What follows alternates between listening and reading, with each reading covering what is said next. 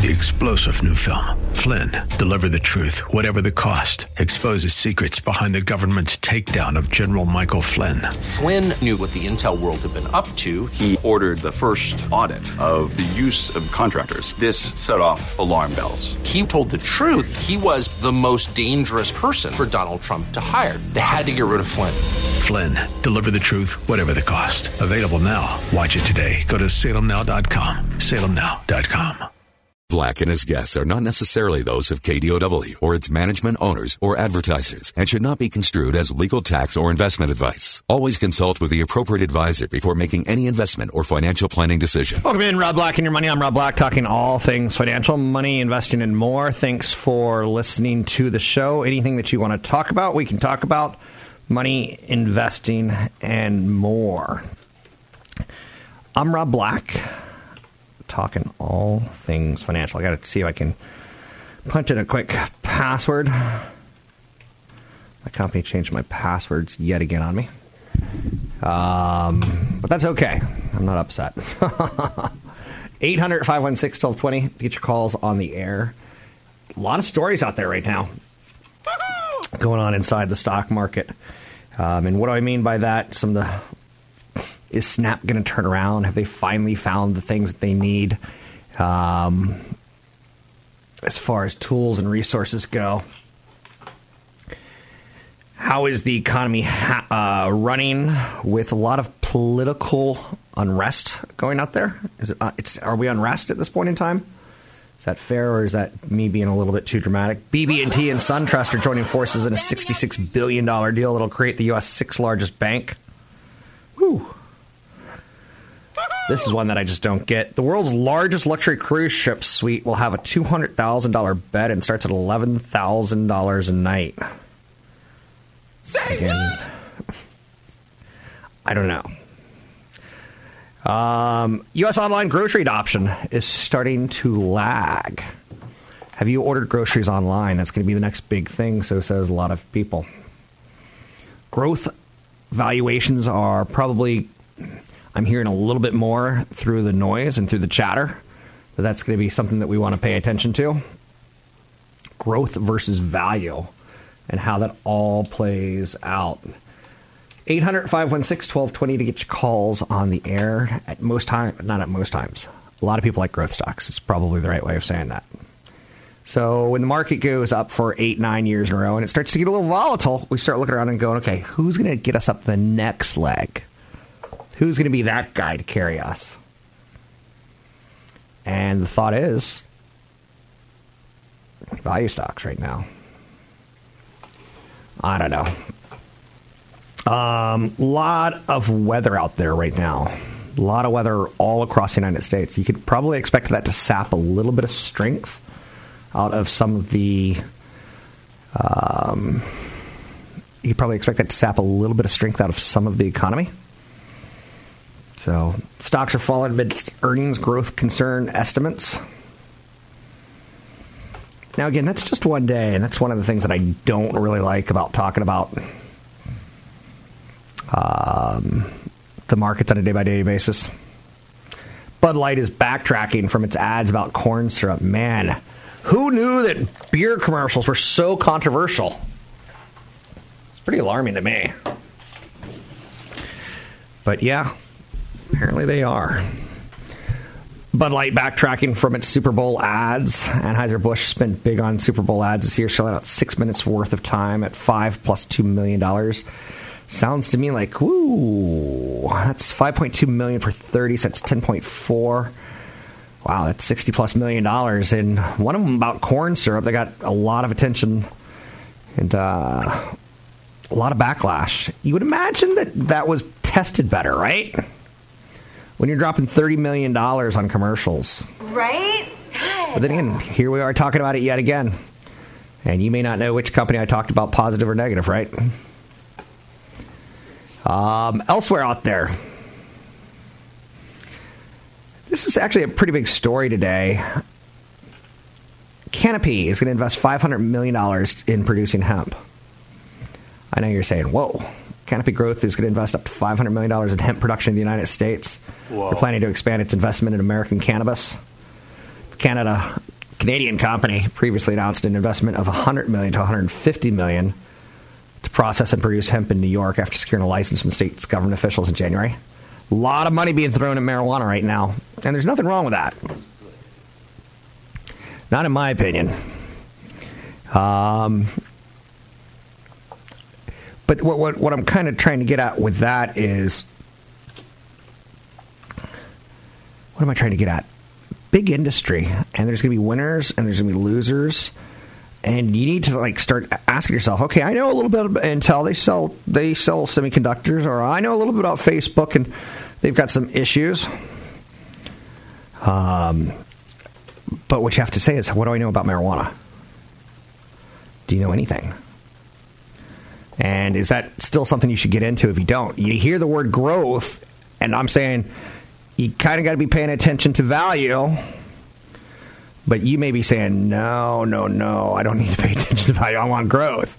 And that's when you kind of get in over your head. I've gotten in over my head on investment ideas in the past, and it's not pretty, in my opinion.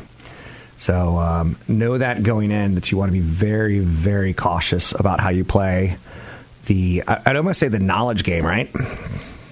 Of how smart you are or aren't. Most of us are pretty good at some basic things, but most of us are not great at all things. And that's where people just get into trouble, in my opinion. So always be very, very cautious when you start thinking like you're smarter than the market. Facebook trading lower. They're having some issues in Germany that the whole grabbing people's data and sharing people's data may just be against the law. They say it's not. Facebook says it's not. Not Google, but Germany's a judge there said it is. Have a basic responsibility. Alphabet's lower, Netflix is lower, Apple's lower, Amazon's lower. So do you feel that there's a shift going on from growth to value, or maybe just for a day, maybe for a week, I don't know. That seems to be the way I'm playing this. So we get the State of the Union this week, and as we start wrapping up the week, we're starting to kind of see where we are.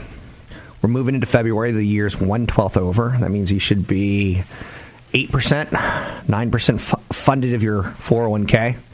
Maybe unless you were government shutdown, maybe not then, right? There's a lot of concerns out there on the 200-day moving average on the stock market and how we're kind of playing with it. And the stock markets are sometimes NASDAQ, sometimes the S&P 500, sometimes it varies, right? So Chipotle Mexican Grill up 10%. Have they finally turned it around? One of the things I can tell you about Chipotle is that it's pretty cheap food. And as our economy gets tougher, some people are like, you want to go to McDonald's? No, I don't want to go to McDonald's. We went to McDonald's yesterday. Let's get Chipotle. It's still a player, and it's still relevant. It's not my kind of investment because it's too dramatic.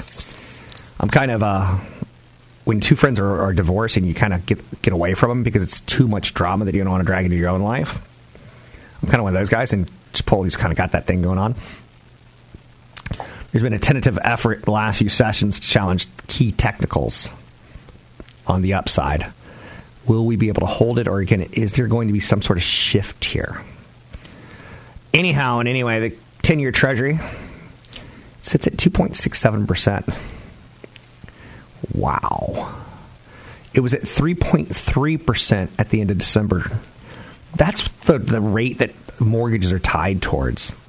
The lower it goes, the more it's telling you there's fear out there. Is the bond market smarter than the stock market? Usually. I'm Rob Black, talking all things financial, money, investing, and more. Catch Rob Black and Rob Black and Your Money live on the Bay Area airwaves, weekday mornings from 7 to 9 on AM 1220 KDOW and streaming live on the KDOW radio app or KDOW.biz. Welcome back in, Rob Black and Your Money. How can I say this in 140 characters or less? Twitter's sales forecast falls short on tepid user growth. Not bad, right? So Twitter, publicly traded company, Jack Dorsey, it's not a company that's you compare it to Facebook. You want to, but it's not. Will it ever be Facebook? No. Daily active users increased to 126 million from 115 million. Fourth quarter sales were 909 million, beating expectations. All things considered, it wasn't a bad quarter, especially for a company that a couple of years ago was really, really struggling. To show some sort of Wall Street traction as far as engagement, user numbers, earnings, revenue, things that we care about. The company's been ramping up efforts to reduce abuse on its platform and root out fake accounts and election malfeasance. That's expensive. We've already learned that from Facebook, so we kind of should have known that was coming for Twitter, right? In the end, if you only have so much money, which one are you going to choose? I, myself, will take not the road less traveled, the road more traveled. Sometimes I like the safety. Now, again, Facebook's got more risk tied towards regulation than Twitter does. Twitter has more opportunity, but they haven't shown me the history of performance. So, in the end, which one do you want? 800-516-1220 to get your calls on the air. We can talk about Disney's quarter. We can talk about the overall first quarter. We can talk about the political environment. And a lot of big things coming up, including maybe potentially another shutdown, maybe a deal or no deal. Deal or no deal with China. Just hope the suitcase doesn't have $5 in it, right? Speaking about $5, it's about how much I pay for this man's advice on a daily basis. CFP Chad Burton joining me now. Joining me now, CFP Chad Burton. You can find him online, newfocusfinancial.com, newfocusfinancial.com. Let's talk a little asset allocation. It is two words put together that we know in the investment community. Some of us know it better, some of it more intimately. What's asset allocation mean to you, Chad? Well, first of all, let's talk about what it doesn't mean, because I think it's a term that's really misunderstood. Okay. A lot of people that start investing think asset allocation means that it's always being in the right asset class all the time and shifting from one asset class to another, which is really the same thing as day trading. Now, you want to do a little bit of that once you've accumulated a portfolio, you overweight and underweight in different areas, including cash, which is an asset class. But really what asset allocation means is you're trying to build a portfolio to achieve a certain goal with the least amount of risk possible, knowing that you're going to be wrong sometimes, so you still continue to hold on to certain asset classes. Like small cap, like emerging markets, which will have, kind of a 3 steps forward, 2 steps back type of a process. Do you look at, some people would look at asset allocation, stocks, bonds, and real estate. Do you look at small caps and international, like you just brought up? Do you look at that as a sub-asset class, or is it a totally different asset? It's an asset class. Okay. So I think that there's times, like during the big part of the credit crisis, we steered clear of small caps altogether, for example. Because of the risk factors that were involved, but we didn't like doing that for too long, so we still own a piece of small cap, which started off 2012, for example, the first month with big gains, for example. You just want to maintain a certain exposure to these asset classes, and there's more than this stocks, bonds, and real estate. Within stocks, you've got the large cap, mid cap, small cap, but you also have different management styles between value and growth, or even just dividend growth investing. You also have commodities that have to be a part of your portfolio as well. And there's a whole slew of alternative investments that people should be getting, taking a look at and becoming educated on. Within the alternative asset class space, there's managed futures, which is another way to get into currency and commodities. Okay. There is funds that deal with merger and acquisitions. There's funds that deal with what's called kind of the buy right area, which is really covered calls, so it's a way to get into the market with creating income on different stocks. And there are types of portfolios where if you're trying to find a spot where I don't want to be in cash, but I don't like where bonds are, stocks maybe feel a little overvalued, you might get into funds which hedge with the downside. There's funds out there that mirror the S&P 500. They sell covered calls to create some extra income, and they use that income to buy protective puts, which means you have upside exposure, but it's limited. Right. And in trade-off, you have limited downside risk as well.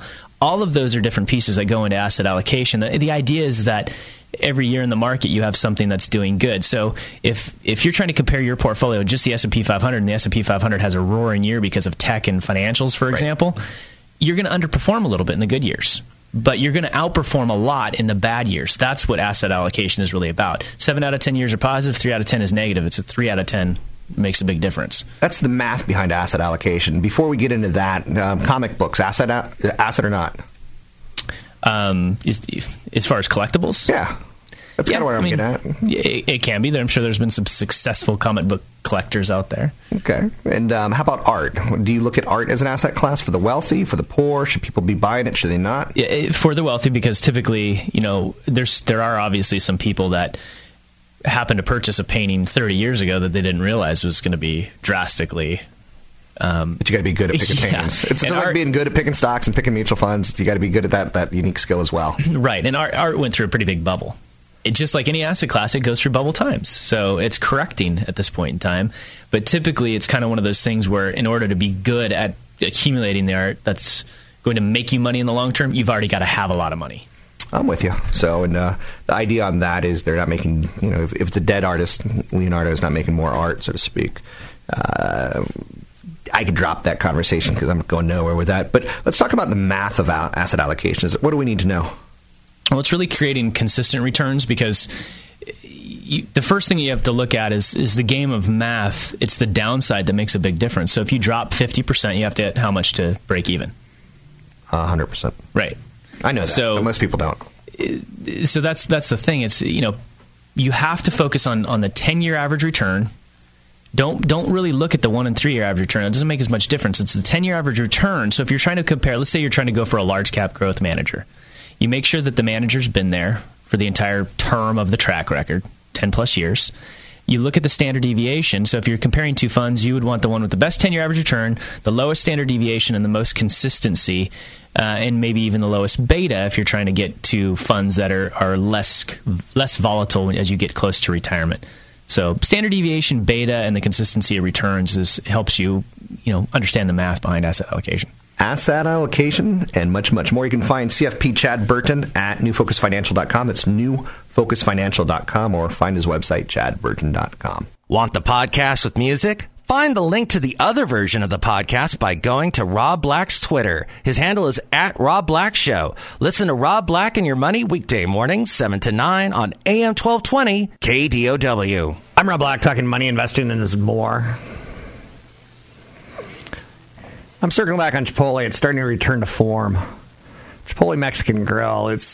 I grew up, I want to say there was like a big three, maybe Wendy's, Burger King, and McDonald's. And every now and then you found like a fringe fast food thing as a kid that you were always typically suckered into. Like, there weren't Happy Meals at my age, but there were like Star Wars glasses. Come get a set of 4. Come every week for one new one. This week, Luke Skywalker. You're like, I don't want Luke, I want Chewbacca. And they suckered you in. As we've gotten older, we've said, hey, we don't need just 3, we need more. And some regional restaurants do it very, very well. And then they try to go global or national and then global, and sometimes that doesn't work so well. Sometimes it's a regional thing, right? El Pollo Loco could be a regional thing or a California thing. It may not translate into the East Coast. So when you look at investing, this is some of the things you have to look at, because one of the things we want from CMG, Chipotle Mexican Grill, is growth. We want earnings. Now, that's going to sometimes come down to food quality, food costs, and labor costs. So when you hear about people in the street lobbying for a livable wage, that doesn't necessarily translate well to the stock. Socially, it may be the greatest thing ever, but it may not translate well to the stock. The burrito giant notched a win in a very important metric last quarter. Transactions rose by 2% from year-ago levels. Now, with Grubhub and all the delivery services out there right now, it'll make your head spin trying to figure out the landscape. So you're trying to find metrics that you like. Transactions is a good one. It's a proxy for traffic, and by having a gain, it snapped a streak of losses. Therefore, maybe implying, don't assume, implying that maybe things have bottomed and are getting better. Now, how do they build on this momentum? And how do you get to mid-single-digit comparable same-store sales growth? So you want your own stores to grow, but you also want to add new stores if you want to get the investment community all excited. And sometimes you do it by coming up with another concept. Chipotle a few years ago, everything was going great at the Mexican Grill, so what do? They decided, let's mess everything up and do a Chinese concept. Same exact idea. You stand in a line, it's cafeteria style. You say, I want some of this, this, and this, and then they weigh it or something like that, and you pay and you're on your way. So Chipotle got into trouble with some food that was tainted numerous times. So maybe their supply chain was wrong. You've heard about the supply chain with Apple, right? Where one of the things I'll say on this show is that China tells no lies. And it's almost offensive. And if it's offensive to you, I already apologize. But a lot of things are made and manufactured in China. And a lot of pictures are taken on the manufacturing line and spoiled for the company that wants to keep everything so secret. So supply chain is important. And sometimes, for instance, I just saw a semiconductor equipment company. They basically came up with the wrong ingredients for their process. And a whole batch of product was destroyed because of it. And when I'm talking about product, you're talking about cell phones, right? So Chipotle, I have my reservations about.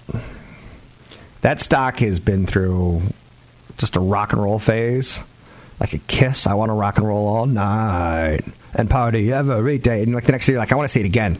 Let's do it again. And it went through that for years.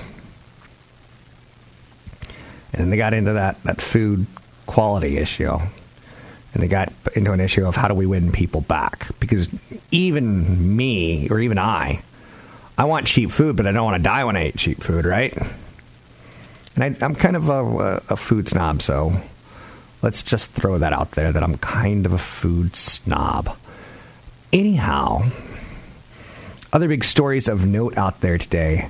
I want to hit on Disney because they reported numbers this week, and I haven't really dug deep into them. So I did last night, and Bob Iger, he runs Disney, and I love Bob Iger. He's someone that a lot of people would vote for president. His predecessor, not the nicest guy. He's the kind of guy like, oh, you lost your hand on our roller coaster? Well, here, take this stuffed Mickey Mouse doll. And you're like, that's kind of heartless. But Bob Iger is pretty solid at what he does. And he's saying the company's going to be very patient in launching a new streaming service called Disney Plus, despite the potential for a near-term hit to their earnings growth. The company reported little change in the fourth quarter revenue and a 36% decline in earnings per share. Stock didn't go down. 36% decline in earnings per share. If I came home with a 36% decline in my paycheck, I would get beaten with a broom out to the street. Right? They did that, and Wall Street's like, yeah, nothing but a thing, because you got that Disney Plus thing coming up. Remember last quarter, Disney raised prices an egregious 20%, essentially across the board on their ticket prices for theme parks. It wasn't like 3 or 4%. We have to pay our employees a little bit more, so we're going to charge you a little bit more. It was egregious. It says, we have so much foot traffic here, we don't know what to do with it except for charge more money. And maybe that'll slow down the foot traffic. They don't care about slowing down the foot traffic. Can you imagine counting all the cash and the credit card transactions that happen at one Disney park in a day? No way, fool. What a fun job, right? You'd be flying on your calculator. You'd look up and you'd be like, uh-oh. I forgot a number. I got to start over again. So Disney's got a problem with cable subscribers. They're tied towards ESPN. They fell only 1% during the last quarter. Cable companies are scrambling. I've got a second home, and I have high-speed internet at both homes, but they're different companies, right? One company is calling me called Suddenlink, and they're going, we see that you don't pay for cable TV, but you have the cable internet. Because, oddly enough, the place isn't located in Texas, but that's where all the calls are coming from. We see, that's my impression of Texas, and they're telling me, we can give you cable TV for $19 a month. Does that sound good to you? I'm like, no, I'm good. I'm streaming it. I got some product. I'm good. All good. And Suddenlink's being proactive. Comcast, they're doing a lot. Now, that whole Xfinity thing, we're going to change the name of our service to Xfinity because, well, it's like Buzz Lightyear. It's a complicated term that a lot of people assume is awesome. I think it's kind of stupid. But one company's being very proactive on lowering prices. One company's being active and like throwing like a lot against the wall as far as quality goes. Disney's problem area doesn't look so problematic for now. The cable ESPN subscriber growth is dropping. When I was a young boy, there was just one ESPN. Then there was an ESPN2. Then there's an ESPN Plus. There's ESPN College. There's ESPN University. There's too many ESPNs now. Because what they learned was people wanted to watch live sports. And they wanted to hear Boomer go, he's rumbling, stumbling, bumbling down the highway. Or down the road, down the field. He's bumbling, stumbling, bumbling, touchdown. And people found that shtick, like, nice. Because you'd watch ABC, NBC, CBS, and the sportscasters were boring. And ESPN brought SportsCenter like schlock and shtick, and like it was kind of awesome. Park revenue rose 5%. Iger said their acquisition of Pixar, Marvel Entertainment, and Lucasfilm have allowed Disney to engineer a film boom for all the ages, while putting hit characters and stories to work as new rides and lands at Disney parks, growing attendance and visitor spending. There ain't nothing wrong with the overall business at Disney. Getting kids screaming crazy about a new character. Do you know how many kids? I saw a friend of mine, he posted a picture of his daughter building a snowman. She goes, I want to build a snowman. Do you know she's going to, like, get Disney dresses and soundtracks, and she's going to want to take breakfast with a Disney princess, and she's going to want to, like, see Disney princesses. And then one day, after her dad's bankrupt, she's going to go off and get married to some loser. Some loser. And they're going to make babies, and she's going to say, I want to take my baby to Disney like my daddy took me to Disney. I don't talk to my daddy anymore. And she's going to get her kids in the whole Disney cycle. It's a thing. So Mary Poppins Returns didn't exactly look supercalifragilisticexpialidocious. They actually looked supercalifragilisticexpialidocious. So Mary Poppins grossed just $300 million worldwide. So it's like, where's the billion? The billion is going to be in coming up with a Netflix-like product. The billion is going to be, standing in line for the Millennium Falcon Smuggler's Run at Disneyland. It looks like a fun ride, but it's going to be an extremely long wait. Netflix has a massive lead, but Disney's got massive years of back catalog. And when push comes to shove, which kids show do you like the most? I don't know. Maybe some parents will be like, screw Disney, they're a big corporate evil company. Let's go with Netflix, who's a big corporate evil company. Just haven't been doing it as long. So I like Disney, and I do like Netflix. It's where our eyeballs are. I like Google for YouTube. It's where our eyeballs are. I like Fortnite, although there's not an easy investment for you, because it's where our eyes are. And if Facebook has taught you one thing, they've taught you a million things, not to exaggerate. But it's all about eyeballs. I'm Rob Black, talking all things financial, money investing, and more. Don't forget, there's another hour of today's show to listen to. Find it now at KDOW.biz or on the KDOW radio app. I'm Rob Black, talking all things financial, money investing, and more. I'm always trying to figure out trends, and one of the very earliest parts of my career, I spent a lot of time studying the U.S. Census. There's a website, census.gov. And I highly recommend that people start figuring out where we are as investors. One of the areas where I am is people are getting older in America. And growing up, I heard Japan was getting older and it was hurting their economy, because when you get older, you promise people free health care and you promise them paychecks. And that has to come from somewhere, i.e. taxpayers. And if you're not having a lot of kids, you can't support the retirees. One kid can't support a retiree. It takes 2 or 3 kids to support a retiree. In America, in the next couple of years, it'll take 17 workers to support one retiree. That's crazy. That's unsustainable. We got to have more kids. We need a baby boom. I know you're saying, please don't go there, Rob. Please don't go there. Or maybe we need more legal immigration to come into the United States and take jobs and pay taxes on them. Create jobs. As our population grows, so does the job market. Trump, during his State of the Union, is like, America's got more people working than ever before. We also have more people living here than ever before. That's not that impressive. But it sounds good the first time you hear it. I was reading one of the reasons Chipotle's earnings report, and they have drive-thrus now. And they're called Chipotlanes. I'm like, too much.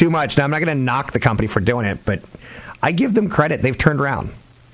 And if you're ever looking for a company to put in a quarter that says we've done what we had to do the work right, maybe now's the time to buy a little bit. Maybe now's in 3 months to buy a little bit more if they could put two together in a row. There's a new mobile messaging app that's starting to gain, I guess, conversation. It's a digital hangout app. It's a product called Squad. It's a video messaging app that allows users to video chat with up to 6 people and simultaneously share the screen with their friends. I'm not there yet. I'm still on occasional FaceTime, but I still like making phone calls, and I hate texting, but it's part of life, right? But Generation Z is the target market for digital hangout experiences. Young people are increasingly using digital spaces as havens, not just to communicate, but to commune. They're saying some of the teen suicide and teen drug use is on the down because teenagers tend to hang out more so at home on their video hangouts or their apps or their phones, necessarily than getting together and causing trouble. Squad and messaging apps like it are positioned as digital hangouts. And digital hangouts, that Fortnite concert with Marshmello played on a couple weeks ago, 10 million people went into the game to watch a concert. Not 10 million people went to YouTube to watch a concert. 10 people went into a game. Digital hangout. And they danced and they partied. Anyway, third place right now is Fortnite as a place for digital hangouts. And if you see kids anywhere between the ages of 6 and 13 playing Fortnite, they tend to be on chat apps. Not the chat app inside the game, but one outside the game. Because then they can talk to 20 or 30 of their friends, not just the ones playing on their current location. So, coffee shops and malls are in trouble, in my opinion, because they're becoming less relevant as far as hanging out. People who have been digital their whole life, digitally native people. I know you're saying, is that kind of like indigenous? Yeah. It's kind of like we're calling digitally native. So you're going to see more apps come out, and you're going to see companies like Facebook copy what Squad's doing. Apple needs to beef up their messaging, so maybe they'll acquire. There's a company called House Party. Virtual hangout amongst many young people. It integrates a popular mobile game called Heads Up. It lets users play with friends in the app. So I could see it, and things change a little bit, right? Digital hangouts are going to aim to drive the next wave of engagement growth. And potentially addictive.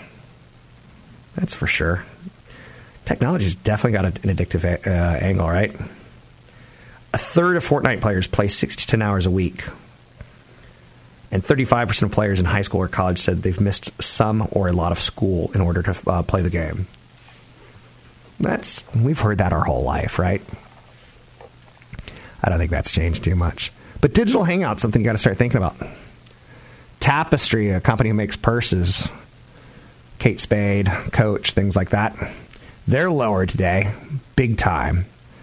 Consumer discretionary. You don't have to have a new purse. You don't have to have a new pair of shoes. And when they're luxury, could create problems. Tapestry seems to be blaming the political environment, that people are just so upset with either loving or hating Trump, or loving or hating Democrats, or loving or hating Bernie Sanders, or loving or hating whatever. They're getting frozen and they don't want to make bets. They don't want to invest. Isn't that kind of nutty? So the big stories today are slowing global growth, weighing on the mind of people. Most major averages opened lower, but you can't read too much into that because how well we've done since December 24th. You know, short-term gain, short-term pain. Sometimes that comes with the area. Larry Kudlow is talking, saying there's pretty sizable distance to go with the U.S.-China trade talks. It's likely that President Trump will meet with China's president. No time date set. The U.S. will export anything to China that they'll accept. The China talks are starting to get bigger and bigger feeling right now, going into March. I know we're saying we just started February. No, we're going into March now, the way Wall Street thinks. I'm Rob Black. Find me online at robblackshow.com. 3-star General Michael J. Flynn, head of the Pentagon Intelligence Agency, knew all the government's dirty secrets. He was one of the most respected generals in the military. Flynn knew what the intel world had been up to. He understood its funding. He ordered the first audit of the use of contractors. This set off alarm bells. The explosive new documentary, Flynn, Deliver the Truth, Whatever the Cost, uncovers the facts behind this scandal. Flynn told the truth. He was the most dangerous person for Donald Trump to hire. I find out the worst enemy that I'm going to face in my life is right here in America. They took my assessment and they wanted me to change it. And I was like, I'm not changing it. They had to get rid of Flynn. With in-depth interviews, archival footage, and never-before-seen personal records of the man behind the headlines. I just felt like I was drowning. Flynn, Deliver the Truth, Whatever the Cost. Available now. Watch it today. Go to salemnow.com. salemnow.com.